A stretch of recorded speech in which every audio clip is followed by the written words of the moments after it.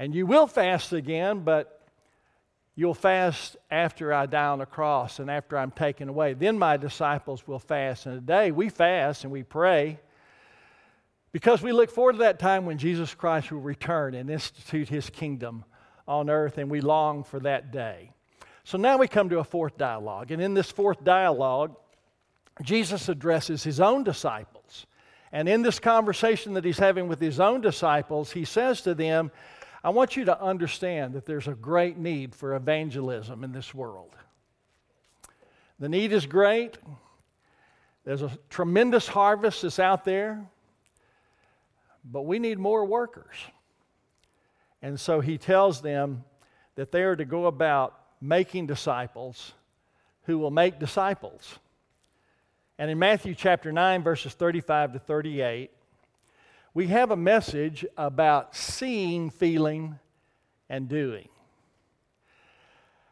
And I want you to write down this sentence because this will give you the theme of our message. This is what I want you to catch today from God's Word.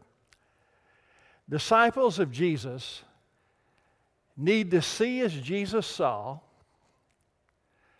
feel as Jesus felt, so that we can do as Jesus did. Let me repeat that for you. Disciples of Jesus need to see as Jesus saw and feel as Jesus felt, so that we will do as Jesus did.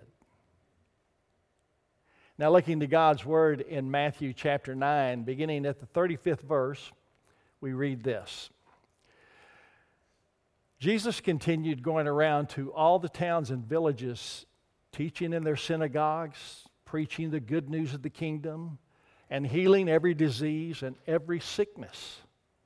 And when He saw the crowds, He felt compassion for them, because they were distressed and dejected like sheep without a shepherd. Then He said to His disciples, the harvest is abundant, but the workers are few. Therefore, pray to the Lord of the harvest to send out workers into His harvest. Let's pray. Father, thank You for this record of Your Word to us.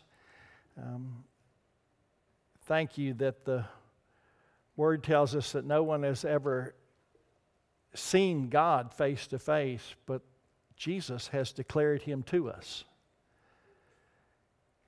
And in Jesus, we see a reflection of who You are as He is God in human flesh. And we thank You for everything that we see in Him, for the closer we look at Jesus, unlike the closer we look at ourselves, the more we look at Jesus, the more we see His perfections. The more we look at ourselves, the more we see our imperfections. Thank You, God, for knowing that we needed a Savior, that we couldn't save ourselves. And thank You that that Savior came in the form of Jesus.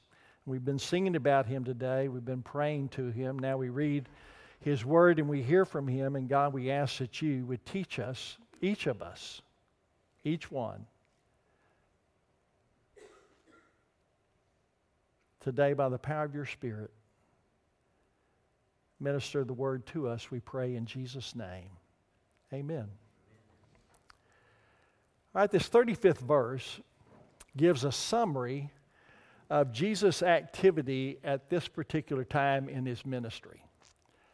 And what the verse tells us in verse 35 is that Jesus was going about and He was doing certain activities. He was teaching, He was preaching, and He was healing as He was going about the towns throughout the area of Galilee.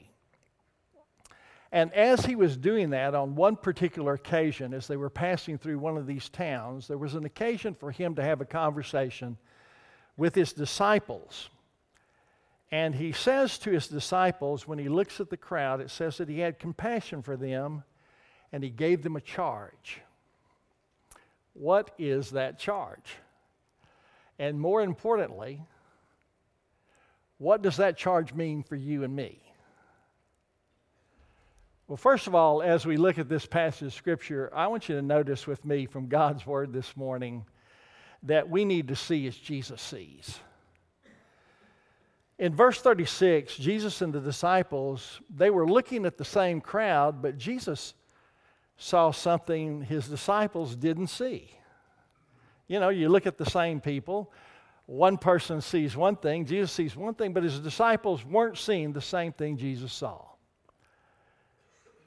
And what did Jesus see? Well, Jesus saw the great need of the lost. Verse 36 tells us, he says that they were distressed and dejected like sheep without a shepherd.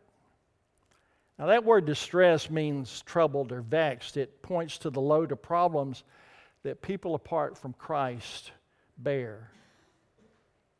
Jesus says he saw troubled people. And the scripture tells us that he saw people who were dejected. And the word dejected means to be downcast, or literally to be thrown down. And it's describing a condition of a person who is without the Savior, who is helpless and feels forsaken. Now remember, if there's one thing that we have learned in this series, and I've hope this has come through over and over again. If there's one of the things that I've tried to get you to understand is that when Jesus speaks, Jesus is not just making up new stuff. When Jesus speaks the Word of God. And when he talks and he makes application, he is referencing a passage of Scripture which then, the only Bible they had was the Old Testament. And so Jesus has a particular scripture in mind, and Jesus is a rabbi. And one of the tools that rabbis use is what is called a kesher, K-E-S-H-E-R. And the word kesher actually means connection. And so when a rabbi would be teaching or a rabbi would be talking, they would throw out one of these keshers. And a kesher was a reference to an Old Testament passage of Scripture for them to be able to apply what's being said in their minds to get a visual picture of what Jesus is speaking. Now, the phrase that I want you to notice that he uses is that the people that he saw were like sheep without a shepherd. And that passage recalls for us Ezekiel chapter 34. And I want to read from Ezekiel chapter 34 this morning, beginning at the 11th verse, and you follow along with me. We're going to read several verses in this chapter. It says this: "For this is what the Lord God says, See, I myself will search for my flock and look for them. As a shepherd looks for his sheep on the day he is among his scattered flock, so I will look for my flock. I will rescue them from all the places where they've been scattered on the day of clouds and total darkness. I will bring them out from the peoples, gather them from the countries, and bring them to their own soil. I will shepherd them on the mountains of Israel, in the ravines, and in all the inhabitant places of the land. I will tend them in good pastures, and their grazing place will be on Israel's lofty mountains. There they will be down in good grazing mountains of Israel. I will tend my flock and let them lie down. This is the declaration of the Lord God. I will seek the lost, bring back the strays, bandage the injured, and strengthen the weak, but I will destroy the fat and the strong. I will shepherd them with justice." Now reading on in verse 20 of the same chapter, listen to what it says. "Therefore, this is what the Lord God says to them. See, I myself will judge between the fat sheep and the lean sheep. Since you have pushed with flank and shoulder and butted all the weak ones with your horns until you scattered them all over. I will save my flock. They will no longer be prey, and I will judge between one sheep and another. I will establish over them one shepherd, my servant David, and he will shepherd them. He will tend them himself and will be their shepherd. I, the Lord, will be their God, and my servant David will be a prince among them. I, the Lord, have spoken. Now, while they're away, you should recognize that this is Ezekiel the prophet who is speaking. He prophesied after the time of David, king in Israel. So he's not talking about the historical David that we know of. He's speaking of the David that the Bible defines. The son of David is a descriptor of the coming Messiah. Jesus chooses this passage of Scripture and makes this reference because, unlike us, the Jews memorized much of the Old Testament they could recite from memory. They studied it from childhood. And those who were in any kind of legal profession, such as the scribes and the Pharisees, they had memorized all of these passages of Scripture. So when Jesus would make a statement like this, their mind would not just kind of wander, but it would go to certain places in the Bible where the Bible uses these certain phrases. Now, if you were paying attention in the passage of Scripture, you'll notice that Jesus is bringing an indictment against those who were the shepherds of his people. They were supposed to be tending the flock, but instead, what were they doing? They were abusing the flock. They were selfishly minded. They were focused on themselves. Instead of tending to the flock, they were fleecing the flock. And Jesus says of those people, he said, here we have a herding group of people, and they're not taking care of them. Now, to whom is he saying these words? Remember, Jesus and his disciples looked at the same group of people. Jesus saw one thing in the crowd the disciples didn't see. So he pulls up this passage of Scripture and he says, I want to show you what you're looking at. I want you to see it. And I don't want you to be like those who were in the Old Testament who neglected the needs of the people. Now I want us to bring that a little closer to home this morning.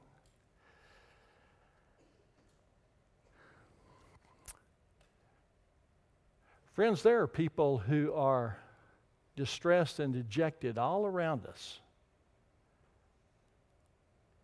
And they're here in this room every week.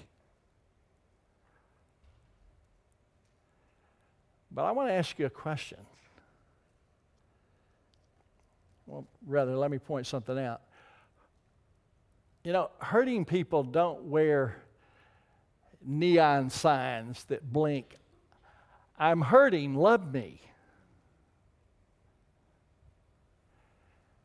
So here's what I want to ask you. I want to ask you this morning, when you're here on Sunday morning, are you typically mostly concerned about shaking a few hands and getting to your usual spot? Are you typically in a hurry to go visit with your friends at church and walk right past those who are hurting?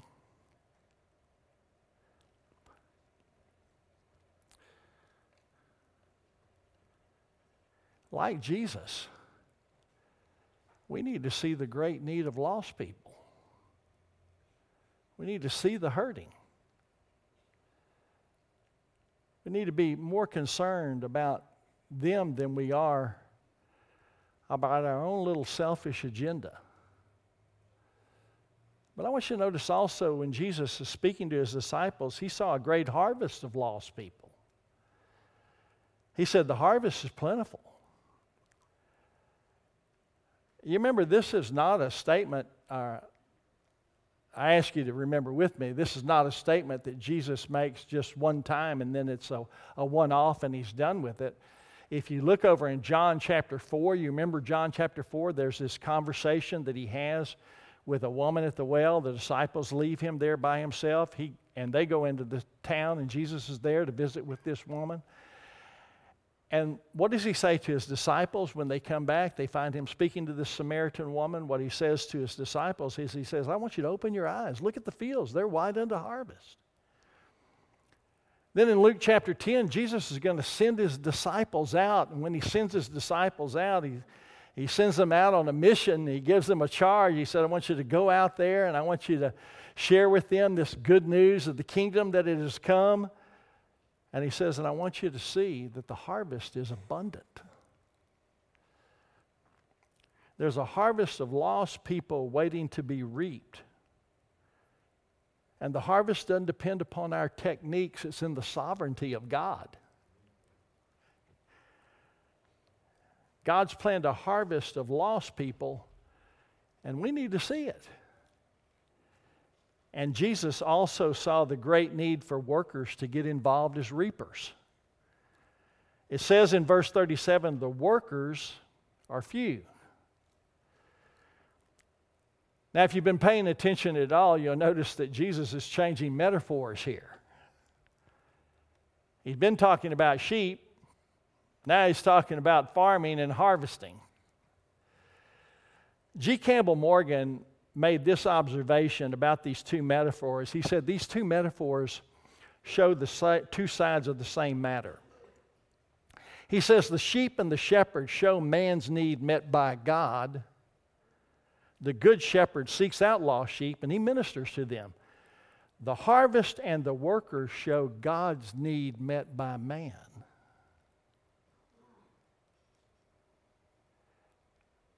Now I know what you're thinking. God doesn't have any needs.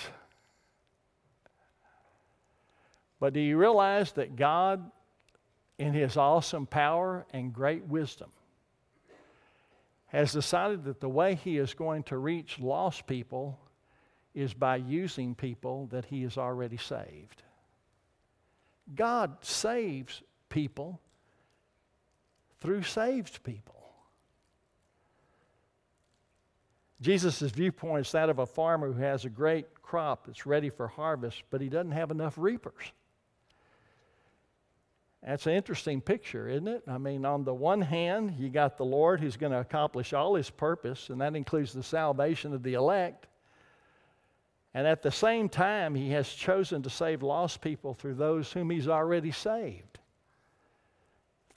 To be like our Savior, we need to see what Jesus saw.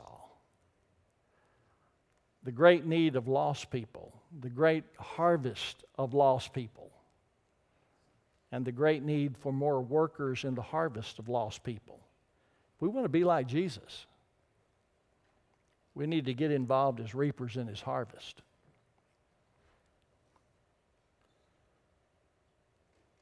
Secondly, I want you to notice from our text that we need to feel as Jesus felt. In verse 36, notice what it says there. It says that when He saw the crowds, He felt compassion. See the connection? The Greek verb translated felt compassion is used frequently of Jesus in the Gospels. And when Jesus uses this word, it is connected to a noun which means inward parts. And what it's telling us is that when a person feels compassion, it's that they feel something for them deep down inside. Deep down inside, Jesus felt something for this crowd of people.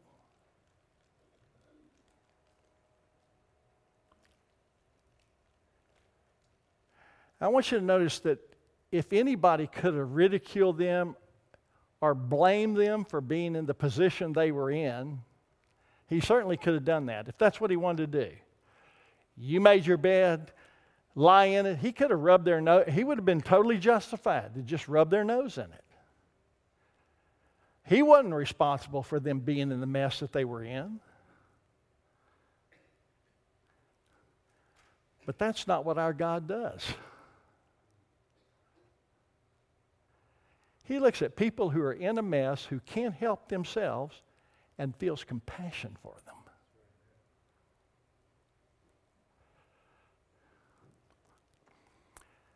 Reader's Digest. Am I showing my age yet?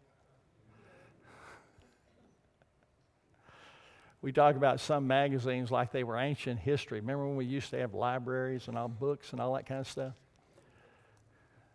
There was a Reader's Digest article. They published an article. And you might want to cover your children's ears for this illustration, by the way, for a moment. I warned you. I gave you advance notice.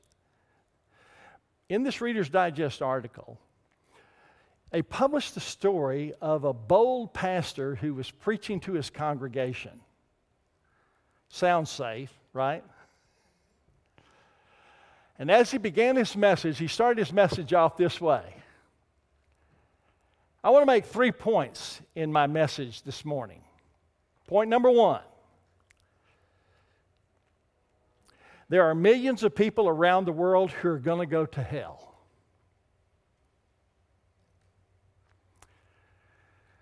Second, most of us sitting here today don't give a damn about that.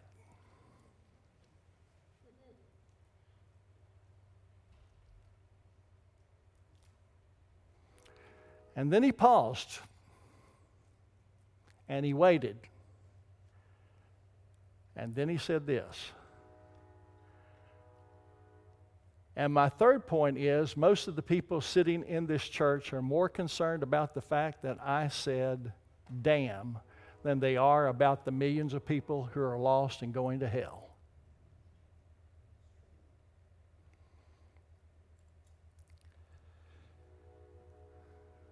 You think about it. I've been around churches for a while. You think about it. We can get so worked up about the trivial and lose sight of what's significant. We should feel as Jesus felt about lost people. You know, others can sense whether or not you care about them. When they feel our love, you know what happens. I mean, what happens to you when you can feel somebody really cares about you? You want to listen. You want to hear more of what they have to say. When we feel compassion for somebody, they can tell it. You know, one of the things I learned about working with young people is they can smell a phony. And when you're around young people, there's 2 things about young people. You're either playing on your turf or their turf. Our turf is the church. But say Zach goes over to one of the young people's house, knocks on the door. Young person hollers out to the parent, "Who is it?" "It's Zach from church." Now, Zach's at their house, but guess what? It's still his turf. Zach rolls up into McDonald's on Friday night at 10:30, hops out of his truck and walks over to a group of young people. Zach's on their turf. And right away, people will know whether Zach is real or he's a phony. But it's not just Zach, it's true of all of us. Jesus felt compassion. But also, we need to do as Jesus did. We look at verses 35 and 38. I want to point out a couple of things in closing this morning. In Matthew 35, that provides the summary of Jesus' ministry, and it says that he was doing 3 things. He was teaching, he was preaching, and he was healing. This verse tells us what Jesus did. And when you boil all that down, when you synthesize that, it tells us that Jesus, first of all, ministered to people's physical and spiritual needs. The word ministry that we throw around so often, in fact, this last week, playing golf, and I didn't have a partner, and a guy drove up in his cart, and he said, "They told me I was supposed to come play with you." So we're visiting, we're talking on the golf course. He said, "What'd you do for a living?" I said, "I'm a minister." Well, you know, automatically he assumes I'm a pastor. That's a normal response. I asked him what he did for a living. He said he was the retired assistant director of EMTs for the Nashville Fire Department. And I wanted to share that illustration with you this morning because it gives us a good idea of what we think of when we hear the word minister. When we hear the word minister, what we think of the paid church staff. But the word that comes from the New Testament is the word doulos, and it has various forms. Doulos means slave, and it has different usages. Diakoneo is a word which means to serve, and it's actually a word that's used throughout the New Testament, and it's not used to just speak of those people who are in professional ministry. It's speaking about all Christians are ministers. Now, we have a few persons who serve as pastors, who serve on our church staff, but we've got as many ministers in this church as we have members. That's a powerful army of God's servants. And Jesus, when he's speaking these words to these people, he's saying, I want you to understand, you're going to receive the Holy Spirit. The Holy Spirit's going to come into you at the time of salvation. And what's going to happen is you're going to receive spiritual gifts to be able to minister to others in my name. That's what ministry is. Ministry is serving Jesus and serving others in Jesus' name. And we've all been given a spiritual gift. And spiritual gifts are used to build up the body of Christ, to edify other people around us. Now, clearly, not everybody in this room is gifted to teach publicly. I mean, if that were the case, it would rule out a great many of us in this room who don't feel like I've been called to teach publicly. Some of you have. Praise God. It's a gift. Many of you have not. And so how do we relate to Jesus' ministry? What does this mean for us? How does it play out in our lives in a practical way? Well, you may not be called to teach publicly. But do you know what? Every person in this room ought to be able to take what you have been taught from the Word of God and go and teach it to somebody else. Now, let's just pretend you're in a conversation. And that conversation goes over onto the subject of spiritual things. Somebody may say something about God. Somebody may say something about Jesus. Somebody may say something about eternal life. And man, it is off base as far as you know and far as you've been taught. And here's what I want you to understand. You exercise that gift of teaching when in that moment of conversation, you pause and you say to that person, let me tell you what the Bible says about that. And in that way, you see, what you're doing is you're teaching other people what God has taught you.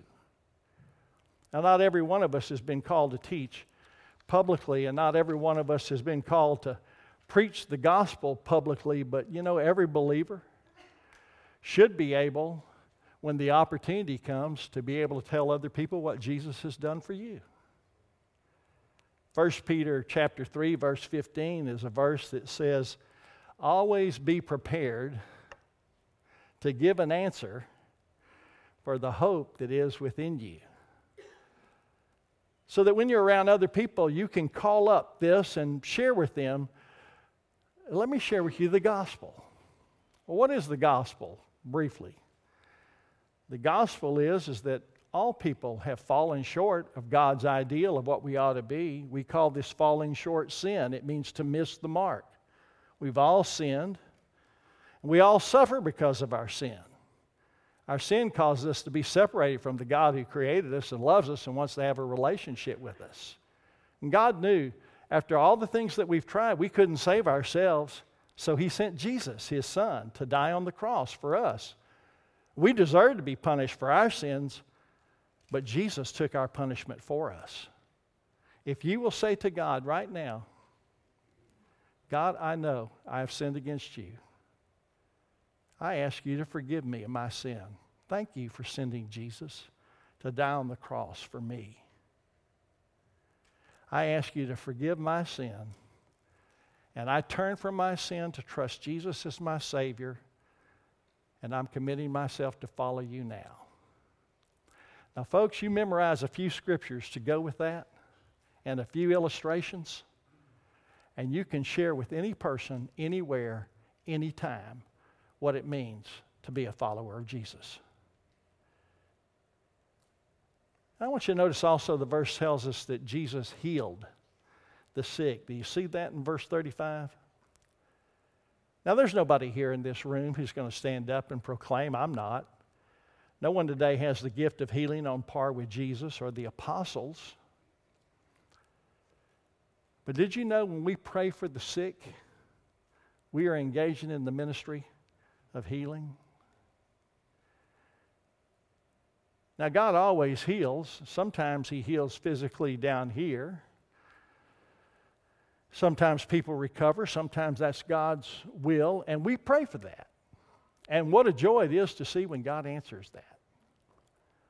But you know, it's also an answer to prayer when God heals and delivers a person into eternity where they have no more pain, no more sickness, no more death, no more crying, no more tears.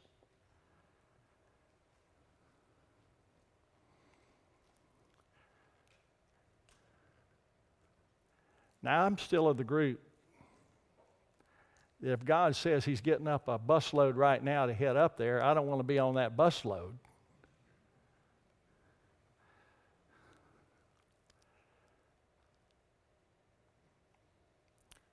But how wonderful it is to be engaged in the ministry of healing, of praying for people and seeing God work in their lives, to be involved in meeting those physical and spiritual needs of people. What are some of those physical needs? You remember when Jesus says, in that you have done this unto the least of these my children, you've done it unto me. You remember some of those things that Jesus mentions in that passage? It's Matthew 25, by the way. Just go there and just read it, and it'll tell you that how we minister to people in practical ways and meet their physical needs is we give them clothing, we feed them when they need food. Got an opportunity to do that this week. We have these opportunities to go out and visit prisoners. We have opportunities to show hospitality to strangers, neighbors around us. We have all of these practical ways that we can minister to other people, and that's what ministry is. It's ministering to others in the name of Jesus. But I want you to notice also that Jesus prayed for workers. Look at verse 38. Now, I'm expecting at least somebody in here to realize and say to me, Brother Sid,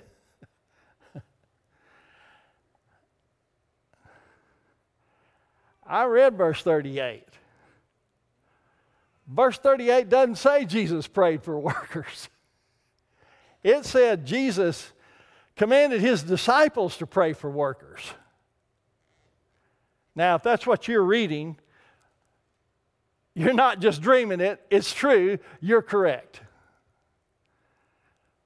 So what do I mean Jesus prayed for workers? Well, I want to go at it from a different angle. I think you would agree with me that Jesus never commanded His disciples to do anything that He Himself had not done. Are you on board with that? Over in Luke chapter 6, verses 11 and 12, there's a passage of Scripture, or 12 and 13, there's a passage of Scripture where Jesus spent the whole night in prayer. Before He called His disciples, He cries out to God in prayer, and He says, God, I want you to show me those you have appointed to be with me. And then after that night was over, it says He called the 12 apostles. Now, there were a lot of people there. But He came down from that mountain after spending time in prayer, and He called those to be His co-workers.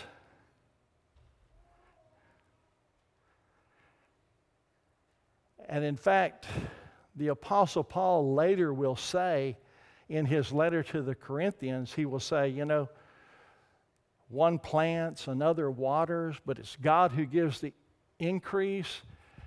And listen to the phrase he uses. He says in 1 Corinthians chapter 3, he says, we are God's co-workers.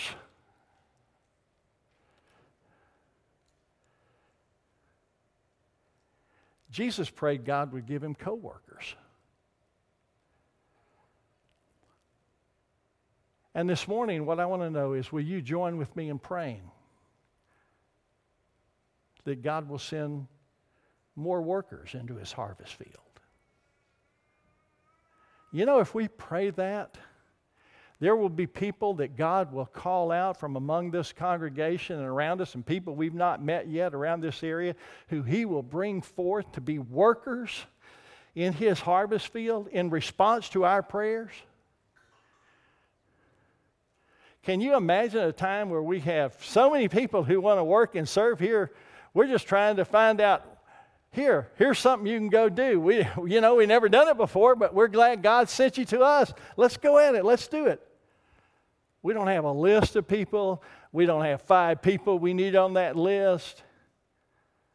We got more workers than we have things that we have created for people to do. That'd be awesome. And of those workers, to have them go beyond the 4 walls of this church, to go out to Hendersonville, to go over into East Tennessee, to go beyond these 4 walls to different corners of the United States to share the gospel with people as we have ministry teams going out from our church.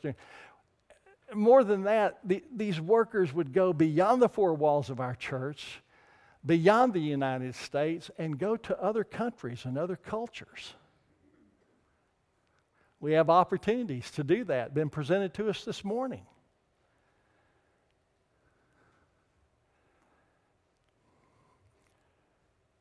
God works through our prayers. If it were not so, I would not be standing here before you today. You see, when I was 14 years old, on a Saturday morning, I sat around the kitchen table in our home in Houston, Texas, and I said, God, I want you to forgive my sin. Jesus, I believe you're the Savior. I ask you to save me now. And he did. 6 years later, on a Tuesday afternoon, I'm a sophomore in college at Baylor University. I knelt down beside my bed, and in desperation, I cried out to God. I said, God, give me a reason to live greater than myself.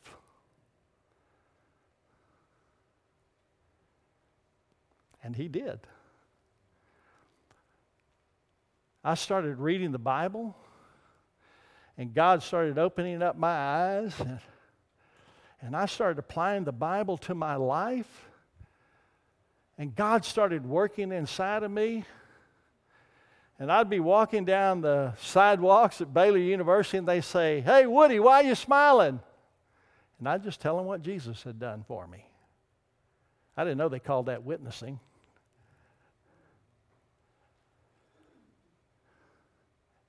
And through his word, I surrendered. God, whatever you want to do with my life. From about that time, for the next 11 years, I prayed God would send me a God-fearing, Jesus-loving, church-attending wife.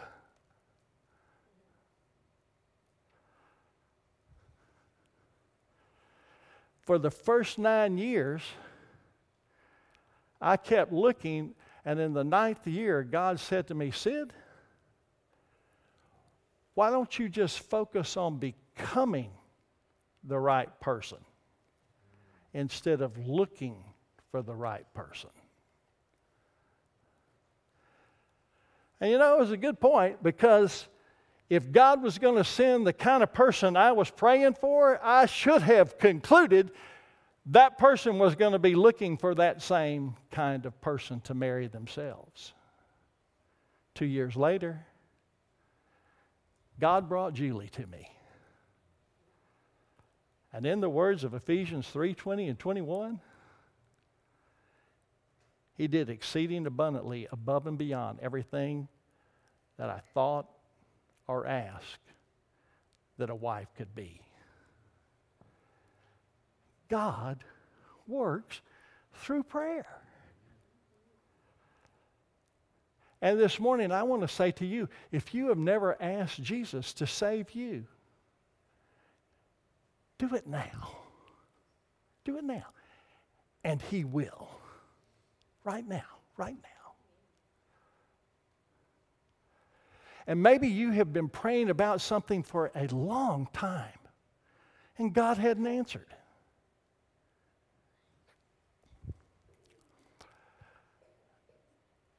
I want you to know that if you've been praying for something for a long time and God hasn't answered, why don't you ask God to show you why He hasn't answered? You know, a lot of times what He'll do is He'll show that the real reason He had you in prayer wasn't to, He could do this anytime, right? I mean, He doesn't even need us to be involved. He spoke the world into existence with a word. He can do anything just like that. Your request, that's not a biggie. But maybe He got you to the point and said, the problem's not what you're asking for, the problem's you. I want to change something in you.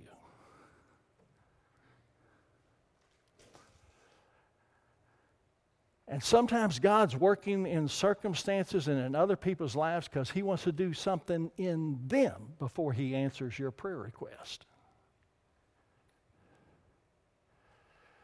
And let me give you a principle. Set your gaze on God and only glance at your request.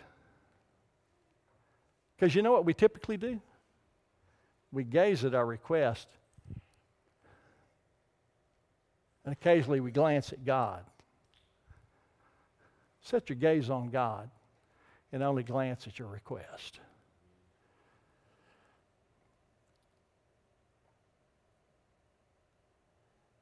And I think it'll all bring us to a point where we will have the confidence to begin praying this way. Lord, if you have something better for me, just cancel my request and let's go with your plan. Let's pray. Lord Jesus, thank you for speaking to us through your word, and thank you for being so real, down to earth, one of us who can identify with us and the things that we go through. And Father, right now, in the best way we know how, we want to surrender ourselves, and we want to see as you saw, feel as you felt, so that in and through us, you can do through us what you did.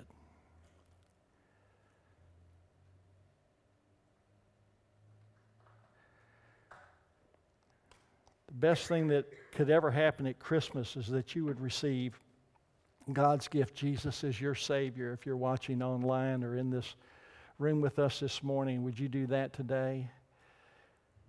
And then if you're online listening, would you contact the church and let us know that you've made a decision to follow Jesus as your Lord and Savior? Or better yet, if you're in the area, come by and speak to us during the week. Let us know your decision to follow Jesus. Maybe you're here this morning. Don't leave this morning without coming forward to tell one of the ministers on our staff. There's a team of us here, and we'd like to talk with you about your decision, let you know how to take the next step in following Jesus. Let's stand together as we respond to God this morning in prayer, singing.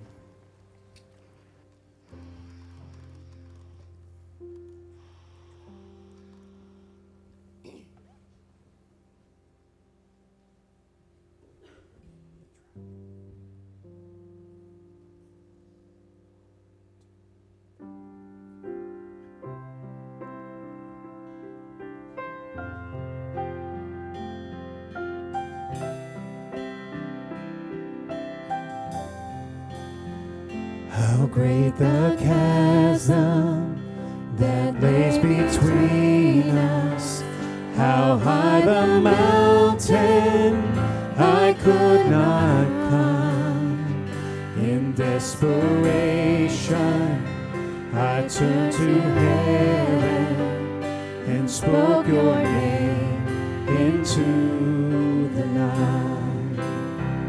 Then through the darkness, your loving kindness tore through the shadows of my soul. The work is finished, the end is written. Jesus Christ, my living hope. Who could imagine so great a mercy? What heart could fathom such boundless grace? The God of ages stepped down from glory to wear my sin and bear my shame. The cross has spoken, I am forgiven. The King